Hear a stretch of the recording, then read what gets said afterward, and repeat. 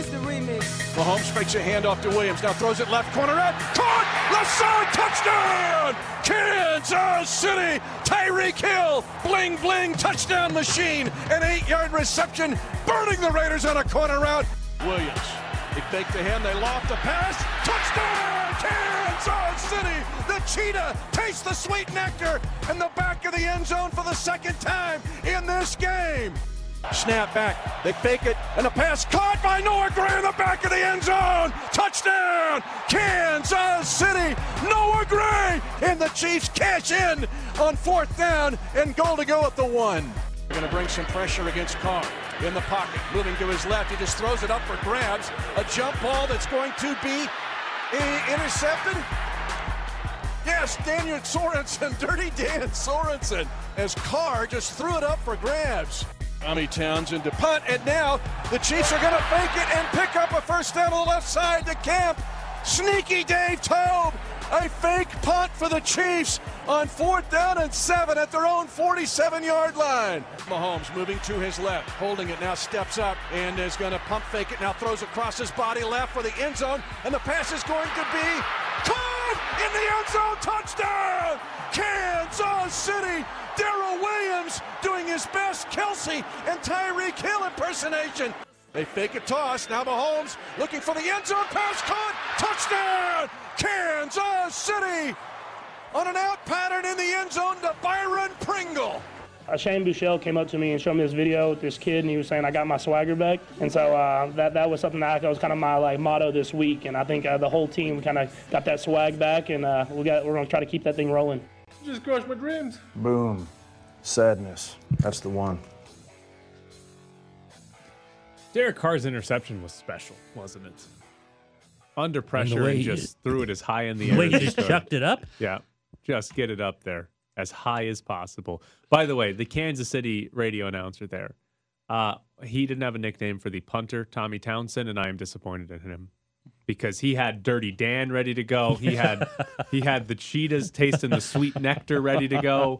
We got to have a nickname for the punter when he throws 8 bullets. He had a nickname for the special teams coordinator, yes. but not the punter. Yes, but not for the punter who threw an absolute laser for a first down. Like, that wasn't even like, oh, this guy's completely wide open, just get it in the area. He threw a good pass on the fake punt. Now, off the field for the Raiders. Jon Gruden is suing the NFL. This came out Friday afternoon, so we didn't get a chance to talk about it. His main claim here is that he was forced to resign by the NFL and that the NFL specifically targeted him. I want to read from what his lawyers put in the lawsuit. Through a malicious and orchestrated campaign, the NFL and Commissioner Roger Goodell sought to destroy the career and reputation of Jon Gruden, the former head coach of the Las Vegas Raiders. Defendants' treatment of Gruden was a Soviet-style character assassination. There was no warning and no process. Defendants held the emails for months until they were leaked to the national media in the middle of the Raiders season in order to cause maximum damage to Gruden. I think he's got a case. I don't think he has one at all. I think he has one.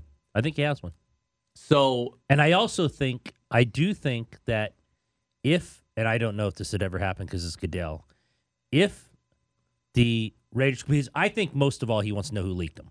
I think he thinks he knows, but I think he wants to be told who leaked them.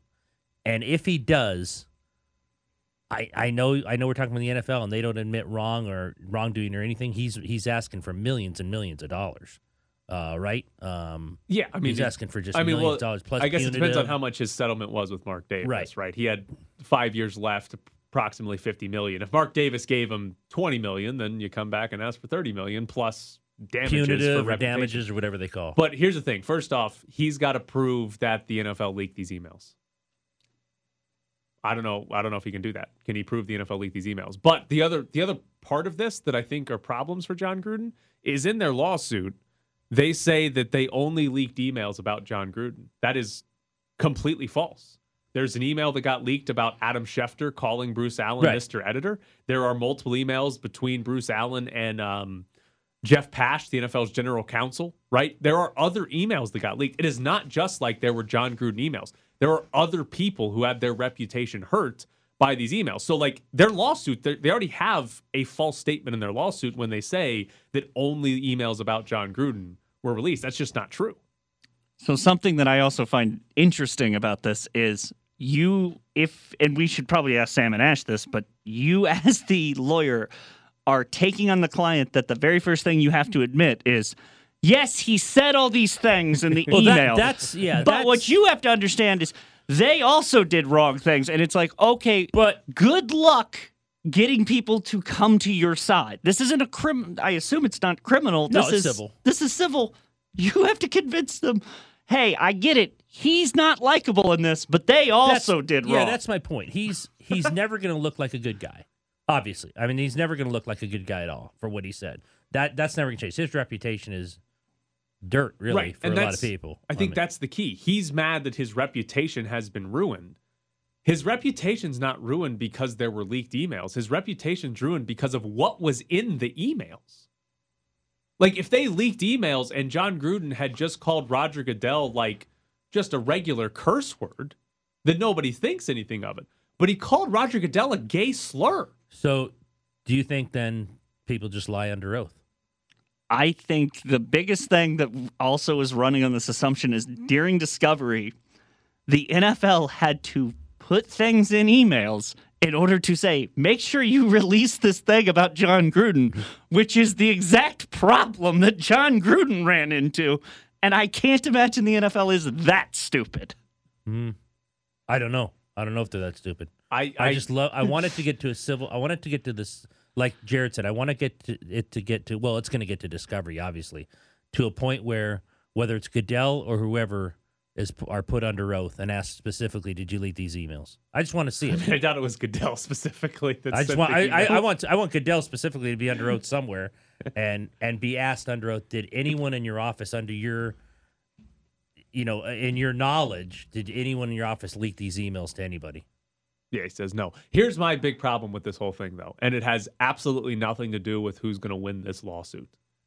Mark Davis, this is confirmation. The way John Gruden has set this up, Mark Davis only fired John Gruden because the emails were public. Oh, sure. He did not fire John Gruden. He did not fire John Gruden for being racist, misogynistic, or homophobic. He fired him because everyone found out that John Gruden was racist, misogynistic, and homophobic. He let him coach against the Bears. And that's not acceptable. That is not acceptable from the owner of the Raiders. How many times have we heard about this team being so great about inclusion and this team being so great about diversity and all of that crap? None of that can be said about Mark Davis. He was going to let this guy continue to be his coach until those emails got public. That's the only reason John Gruden is not the coach anymore of Mark Davis's franchise. That's not good enough. That is simply unacceptable. And if you look at the totality of this season for the Raiders, where we start off with Steve Wynn lighting the torch, then you have a guy who kills somebody because he's driving drunk and going 150 miles an hour. You have another player released who's threatening to kill people while waving guns around, who also wrecked 4 rental cars in a month. And you have this entire John Gruden situation, and Mark Davis wasn't going to stop it until it went public. That's not good enough. It's amazing that the 4 rental cars are the easiest thing. It's the most simplest thing. Do you think, he said, okay, Gruden in the lawsuit forced to resign by the NFL. So the NFL told Davis, you're bouncing him? That's what John Gruden's saying. That's pretty much what the lawsuit is saying. That basically, John Gruden's alleging here that the NFL made the decision. Mark Davis was not going to fire him or force him to resign. And the only reason he resigned is because the NFL leaked these emails and made him look so bad that that there was no choice but for him to resign, which again, I go back to, it's not about the emails being leaked, it's about what he typed in those emails. But yeah, that is absolutely his argument. That is, he's the head coach if the NFL doesn't leak those emails. The question I have, and again, this might be for Sam and Ash, but is how in God's name would you prove malicious intent? Like, if you wanted to leak something, you just attach the wrong person to an internal office email. Like, you literally just attach the Washington Post and go, I meant to send that to Tim Anderson. I send it to Tom Anderson. At the Washington Post. And it's, how do you prove there was guys in a room going, "We must destroy Gruden." That to me seems just astronomically far-fetched. There's going to be video of a boardroom of chanting Yes. that, Jared. That's And if without that, it could even just be malicious, I mean, if it happened, they'll lie then. or there. If it happened. I'm just saying if there was a meeting or if it was Goodell saying, I'm going to screw this guy, I'm getting this guy out, and people overheard him, then he's just going to lie about it. Because if he goes under oath and he says, yes, I did, well, then you better get the checkbook out from Tyler's father because he's going to be writing a check with a lot of zeros on it. I don't think he needs to lie, though. All he has to do is refuse to, he just has to refuse to testify, right? My lawyers sort of like what Trevor Bauer did, where you just are like, I'm just not going to say anything. I mean, whose favor does that fall in? Civil suits can be judge and they can also be jury. So Well, I wouldn't put John Gruden in front of a jury. No, I'm saying if depending on who's deciding it, if Roger Goodell is called, you're the judge. Roger Goodell, the main, let's say on Gruden's side, the main culprit in this entire storyline because he thinks Goodell released it. You're the judge, and Roger Goodell refuses to testify. To me, that's a pretty big deal. But if that's John not Gruden, itself evidence. right? If John No, Gruden it's not has evidence. To, if John Gruden has to prove the NFL leaked these emails and the NFL just doesn't say anything the entire time, that's not proof. Even if it looks bad on the NFL, Looks horrible. that I don't think you can win the case if you don't have any proof. Like if the NFL just says no, we're not. We're just not saying anything. Then that's not evidence. I think one of the key factors, though, and I keep going back to this, is the malicious intent of the leak. Because if they just leaked something because they were incompetent, then you can't actually say it was an orchestrated Soviet-level character assassination. I do like that part of the email. If it was Timmy and admin accidentally forwarded the email wrong. So, all right, a couple of the things from the statement there. The argument that they caused maximum damage to Gruden by leaking them in the middle of the season as opposed to July, to me, that's completely irrelevant because John Gruden's arguing that he had to resign because these emails were released. Well, he would have had to resign if they were released in July.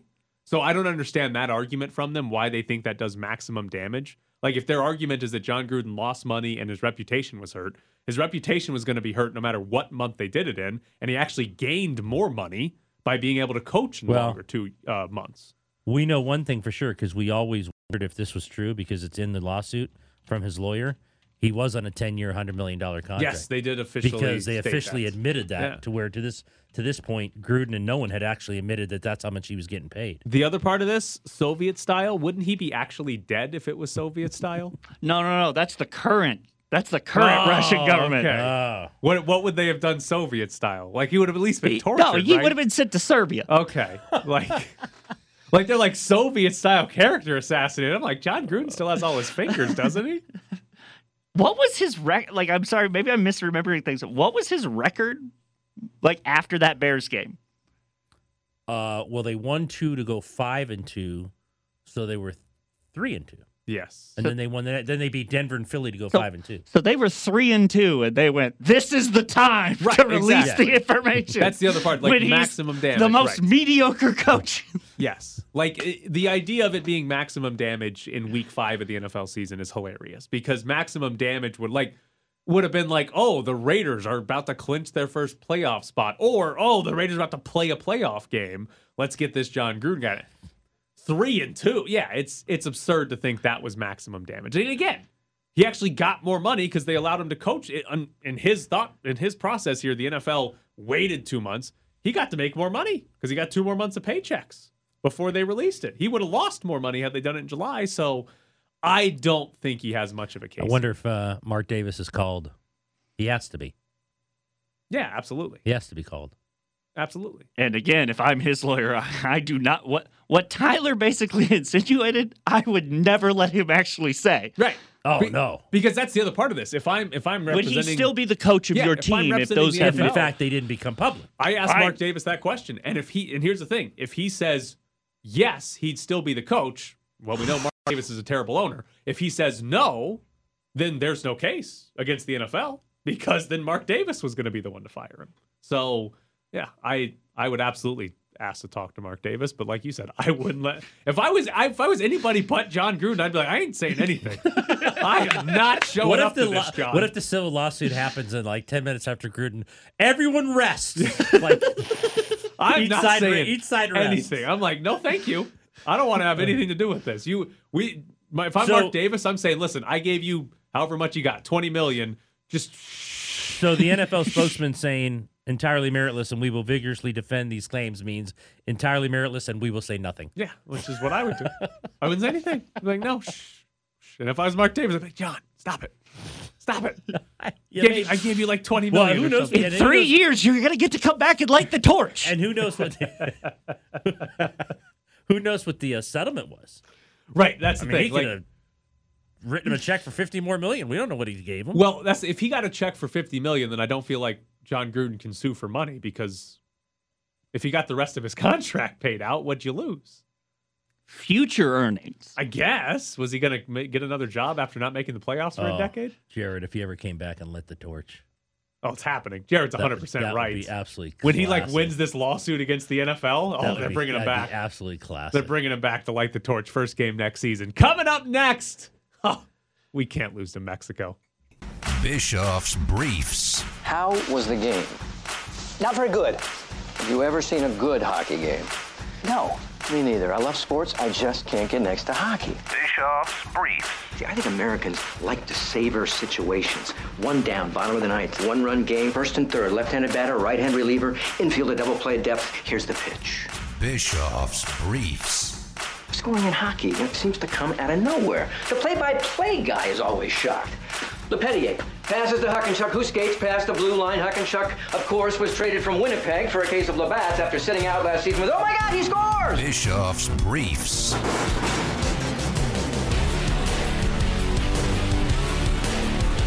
Dos a cero. The United States beat Mexico again, 2-0 in a World Cup qualifier. We have now beaten them 3 times this calendar year. Now, first off, we dominated.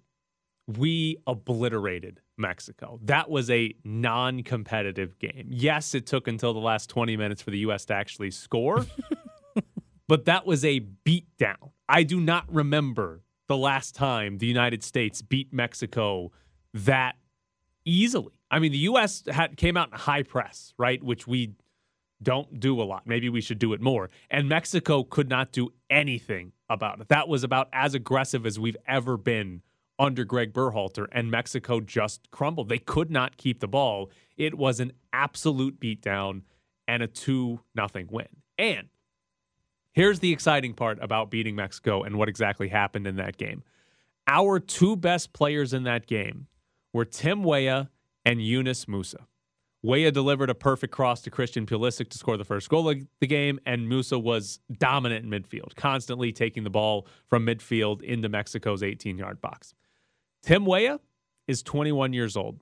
Yunus Musa turns 19 later this month.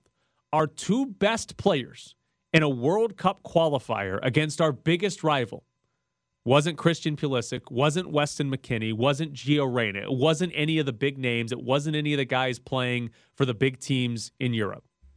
It was Tim Weah and Yunus Musa, 2 guys that are like depth chart guys on this roster. Neither one would be starters if the U.S. was fully healthy playing a World Cup game right now. Those guys are not starting, and they're both 21 or younger. Those were our 2 best players in a game in which we dominated the other good team in our region. I keep trying to tell you guys we're going to win the World Cup. This is why we're going to win the World Cup. Hot take. Because we can be the best team in this region. We can dominate the other good team in this region, and it's not even our best players that do it, and they're 21 or 19. Who are they about to lose to in the next game? Jamaica, but that's regardless. Regardless. Let's calm down here about Jamaica. Jamaica. Couple other things from this game. Before it, Have they even qualified technically yet? they're literally halfway through qualifying. You can't be qualified yet. We're leading the table. We're in first place in World Cup qualifying. Relax over there. That just seems a little early to. We are winning the World Cup at some point in the next 12 years, 13 years. Okay. I think we're doing it in 2026 when it's here in the U.S., but we are winning one of the next 3 World Cups. I'm not going to discount you. You follow this stuff like crazy. And if we keep doing this, we're going to win the World Cup next year and in 2026. You're going back to back? Why not? All right, there's hot takes and then there's lunacy. So, but one of the other fun parts about this game, before the game was played, Mexico's goalie, Memo Ochoa, who's been there for 100 years, he said, Mexico is the mirror in which the United States wants to see itself. Whoa, some smack talk from the goalie. When Christian Pulisic scored the first goal of the game, he pulled up his jersey to show a shirt that he had written on underneath that said, "Man in the Mirror." Wow. After the game was over the PA system, they played Michael Jackson's "Man in the Mirror." That is awesome. This is such a great rivalry. You were very excited. Before the game, you were not sure Pulisic was going to play. No, and he came on. He scored like 5 minutes after he subbed on. He came on in like the 68th minute or something like that and scored almost immediately. So suck it, Memo Ochoa. By the way, the United States had beaten Mexico in both games this year, both for a trophy. Who the hell is he talking about? That's who we want to be. No, Mexico's not good. We want to win the World Cup, not make it out of the group stage every now and then, Mexico. Calm down, Memo Ochoa. 2 bad parts about this, though. Weston McKennie is going to miss tomorrow's game against Jamaica. He got a yellow card in the last game.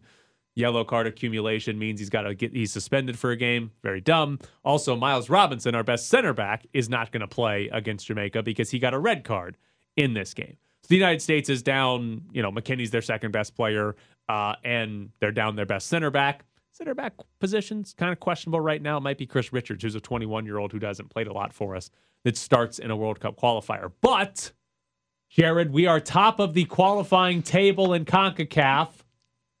Jared's Nobody's qualified yet. Jared's but we're in the best excited, spot to do it. It appears. I just am very hesitant because they lost to Trinidad and Tobago. That was all the old people that are gone. Those are 2 countries that together don't make up like the population of Austin, it was embarrassing. It was horrible. It was a disaster. But that roster has been like 95% turned over. Like Pulisic is the only one that's like played a significant amount of time for the U.S. And Paul Arriola that were even a part of that World Cup qualifying team. Yeah. Great name. And Arriola kind of occasionally plays. But we are in first place. We have 14 points. It's very top heavy. So we have 14 points. Mexico also has 14 points. We have a better goal differential. Canada is in third with 13 points. The top 3 go to the World Cup. 4th place goes into a 1-game playoff with a team from another country to go to the World Cup. Panama has 11 points and sits in 4th. We're almost guaranteed, because the next best team has 6 points. We're almost guaranteed at least top 4 at this point.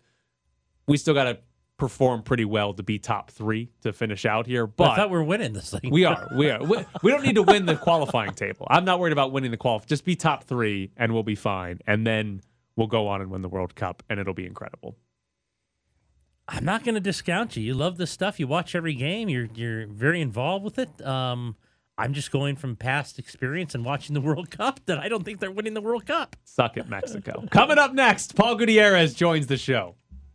We're back to the Press Box Morning Show with Ed Graney and Tyler Bischoff. Be part of the conversation on the Findlay Kia text line at 69187. Findlay Kia. Come see a Kia on West Sahara. Joining us now from ESPN is Paul Gutierrez. So, Paul, do you believe Derek Carr when he says it's not deja vu, it's not going to happen again, they're not going to collapse?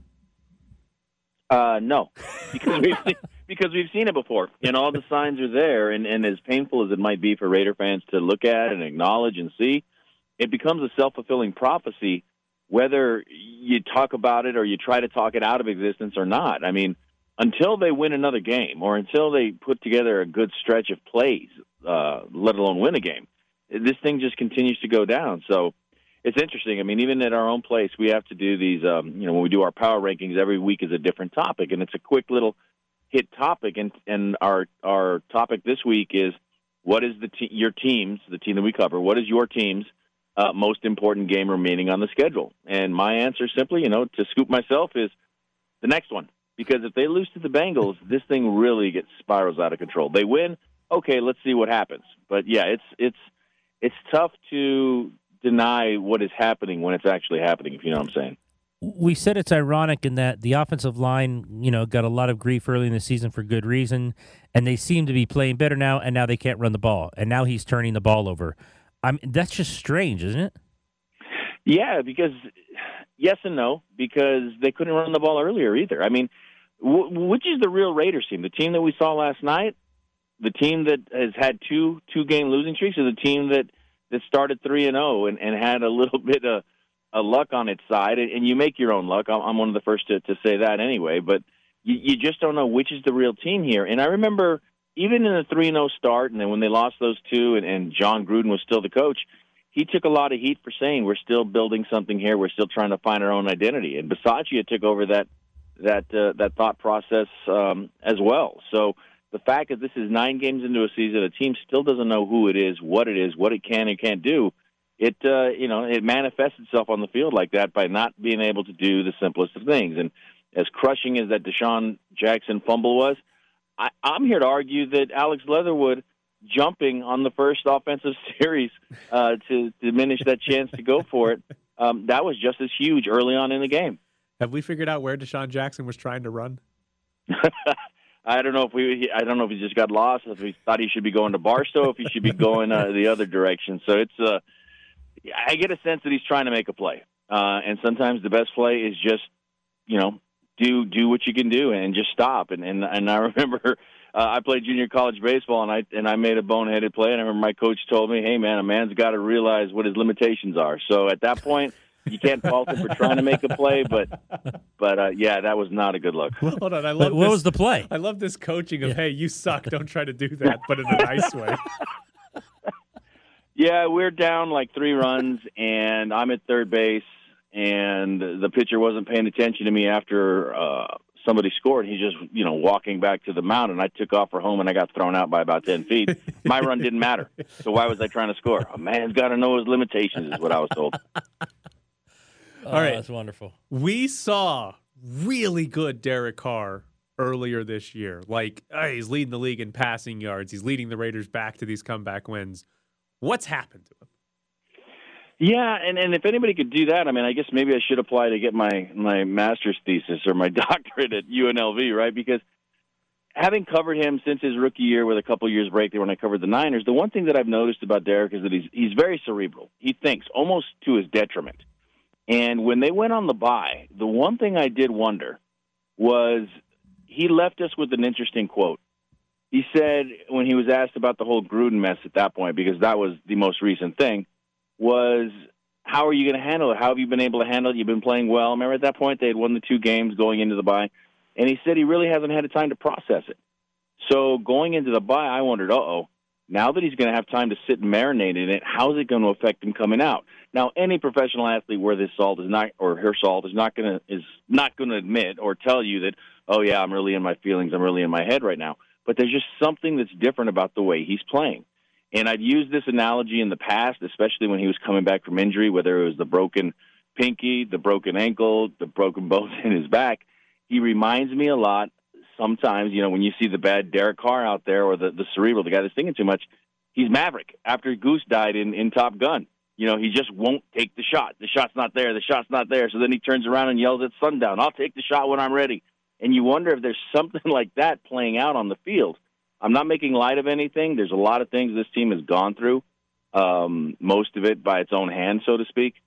But there's just something is not clicking there. And if they lose to the Bengals, I don't know if they don't just trot Mariota out there just to see what they have, because the thing with Derek that's interesting to me the most is the contract situation. He's only got the 1 year left on the deal, and very rarely, if ever, do you see a team trot its franchise quarterback out there on a 1 year deal or on the final year of a deal without getting set up for an extension. So a lot of decisions to be made, and maybe a lot of decisions will be made by them by the way they play the last games of this season.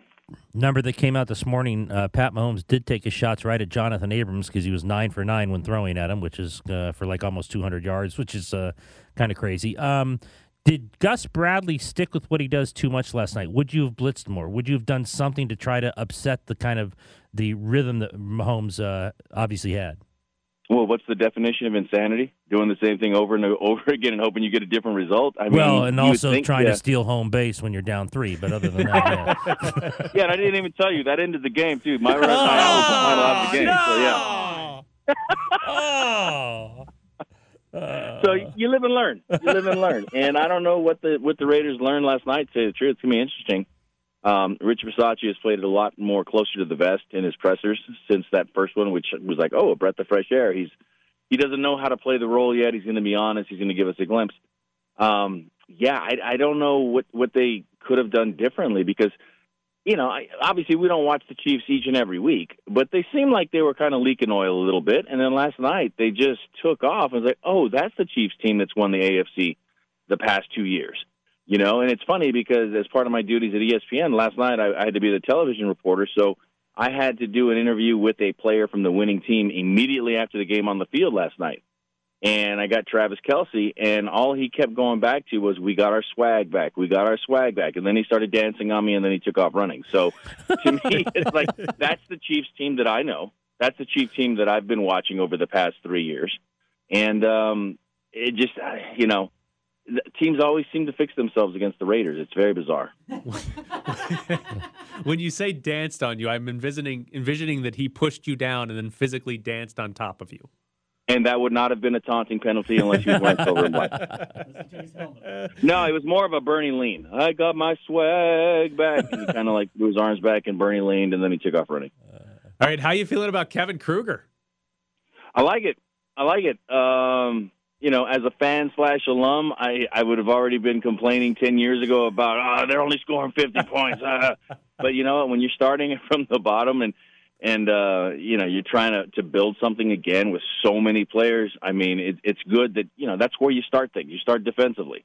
And, as somebody that watched the Tark years, it all started with defense. They were scoring over 100 and they were pressing and running and dunking and flying, but it all started with the defense.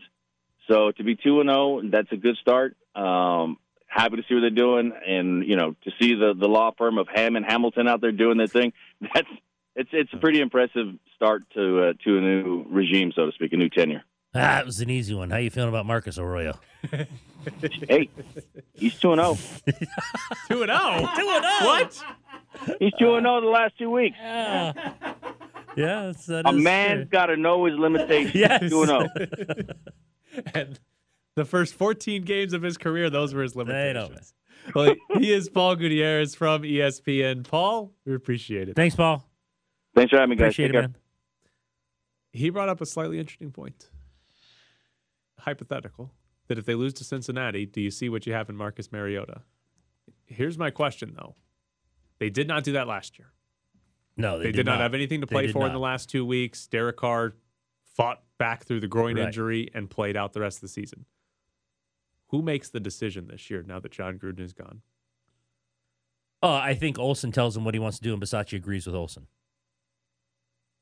I think Olsen says, I think we should do this, and Bisaccia agrees. Because that's how I think this team is being run right now. If that's the case, I don't think there's any chance Marcus Mariota starts for the Raiders. I don't think he starts either, because I think even, let's say they lose this week and Kansas City beats Dallas, I think the whole idea of them, we're only a game and a half out. They'll keep explaining that way until they're like 4 out. Then maybe they're like, we'll give Marcus a shot. Because if the idea is Greg Olsen is going to effectively make the decision, then Greg Olsen is going to stick with Derek Carr, unless Derek Carr is just so horrific that you have to replace him. He's going to stick with Derek Carr. But the idea of, hey, Derek Carr is not on a long-term deal. We don't have any long-term financial obligation to him, and we have Marcus Mariota sitting here. What does he look like? That's got to be a Mike Mayock decision, right? If this team, let's say they're eliminated from the playoffs and there's 3 games left, that's got to be a Mike Mayock decision, right? Doesn't he come down and say, hey, we need to put Marcus Mariota in the game. We need to see what we have because we are going to evaluate all options in the offseason for our quarterback position. And the other thing is, this is not a backup you haven't paid money to. Right. I mean, this isn't like a guy like, we're never going to start that guy. Yep.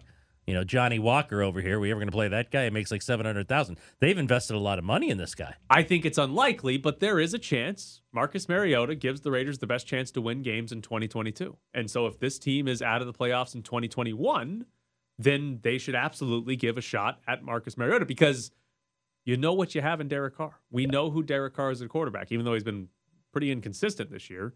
You're not going to learn more about Derek Carr if they're eliminated from the playoff. Again, we're getting ahead of ourselves with this hypothetical, Absolutely. but if the last 3 games of the season they're out of the playoff hunt, they can't make it. You know what you have in Derek Carr. You don't need to see 3 more games of Derek Carr, but if you're looking at another year of not making the playoffs, you might be looking at a year of changing quarterbacks, and Mariota's a legitimate option. That's a legitimate NFL quarterback. It's not a backup that you would never think would be your guy. Right. So play him in 3 games and see what it looks like. I'm just curious. You don't think Olsen would make the change because it would be admitting a mistake? Here's the thing. Who's going to be here next year? That's where I'm coming from Well, on this. we were talking about that leaving the stadium last night. You bring in a new coach, those guys want their own staffs usually. Right. So if you're Greg Olsen, do you care who the starting quarterback is in 2022? Probably not. At this point, you don't. No. So if you're Greg Olsen, whatever decision you're making is simply, well, what gives us the best chance to win? And I assume, the quarterback that's been playing for the entire season is better chance to win than the guy we're just subbing in.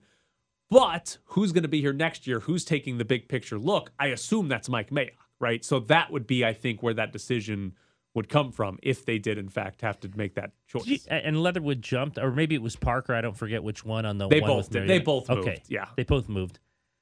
Do you like those plays, splitting car out? You know what's going to happen. If you can't get a yard or half a yard, and they haven't been able to do it. I think Ingold was he had not gotten hurt yet. No, he was still in the game. I don't know. I think it's overthinking the room sometimes. They've been so bad. They've been the worst team in short yardage for 2.5 straight seasons.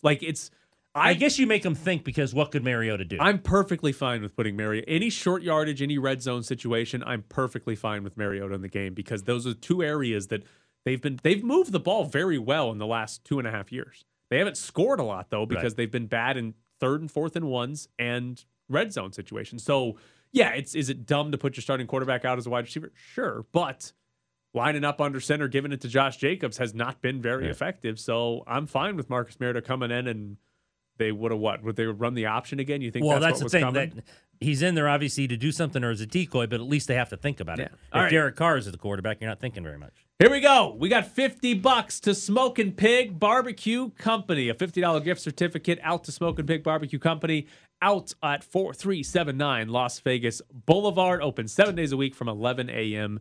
to 9 p.m. If you want $50 to go eat some good barbecue, 702-364-1100 is the phone number. We'll take caller number 4 at 702-364-1100. You'll get $50 to Smokin' Pig Barbecue Company. So we kind of have a city fumble and a country fumble rule. I can let you in on that. City fumble is if there's a lot of bodies around, get on it. If it's a country fumble and there's not a lot of bodies around, if you're in help me out here, Westchester, right? Then you can scoop and score. If you're in downtown Philly, you got to get on the ball. You're locked in the press box. Nick Sirianni's great. He might be a moron. Those are the best kind. City fumble and a country fumble. I mean, he's got a good point. Yes, exactly. I'm not telling him he's wrong. Just the fact he said it, though. Here's what I love about it is I want to envision a coach of the Eagles being mad at a player because they tried to scoop and score on a city fumble. Yes. And using the phrase city fumble while they're cussing and yelling and screaming at the player. You know what a city fumble is. Right. We've gone over this in practice. I just want that goofy, ridiculous term coming out of somebody's angry mouth with a bunch of cuss words around it. That's hilarious. I mean, I would also enjoy the mic'd for sound guys on the field. City fumble, city fumble. Or just the ball's on the ground and somebody just shouts, "You're in the city! It's downtown Philly!" Don't do that. Or him not knowing any cities outside of Philadelphia and Pennsylvania. Well, that was the best part. Westchester? Should we give the big tease? Oh, which one? Your hot take? Well, no, not my hot take. That there's going to be an announcement about the show soon. We can't tease it. We don't even have everything ready yet. Well, that's why it's a big tease. Like we have no idea. There's something coming to the show. We don't know when. We don't know where. Yes, but I've been waiting for us to have it all ready to go before we start teasing it. Like, we're going to have a big announcement on the show. Yes. Maybe it's in 2022. Big announcement about the show. About the show. We're waiting on one critical element that has not happened yet. Well, it has. The one element we need. It's happened multiple times. It just hasn't. Yes, it's not good. No. So once that element happens, we have not approved it. We could start teasing and then actually pick a day to make this big announcement about the show. But we don't have that element, so we're waiting on that. We have to wait on that. But element's it's like the most important part of the. We're teasing the tease. Yeah, we're teasing the tease now. Teasing the tease right now. And we're going to tease your hot take tomorrow about UNLV football. Is it tomorrow already on a Tuesday? Well, I don't know. We'll find out. Tune in tomorrow to find out if we give the hot take or if we tease it to Wednesday. Okay. And then tune in Wednesday to see if we tease it to Thursday. I do want to ask you this. Is Kevin Kruger 3-0 tomorrow? Are we talking about a win over North Dakota State? Yes. 57-52. It's a lot of points. 37-42.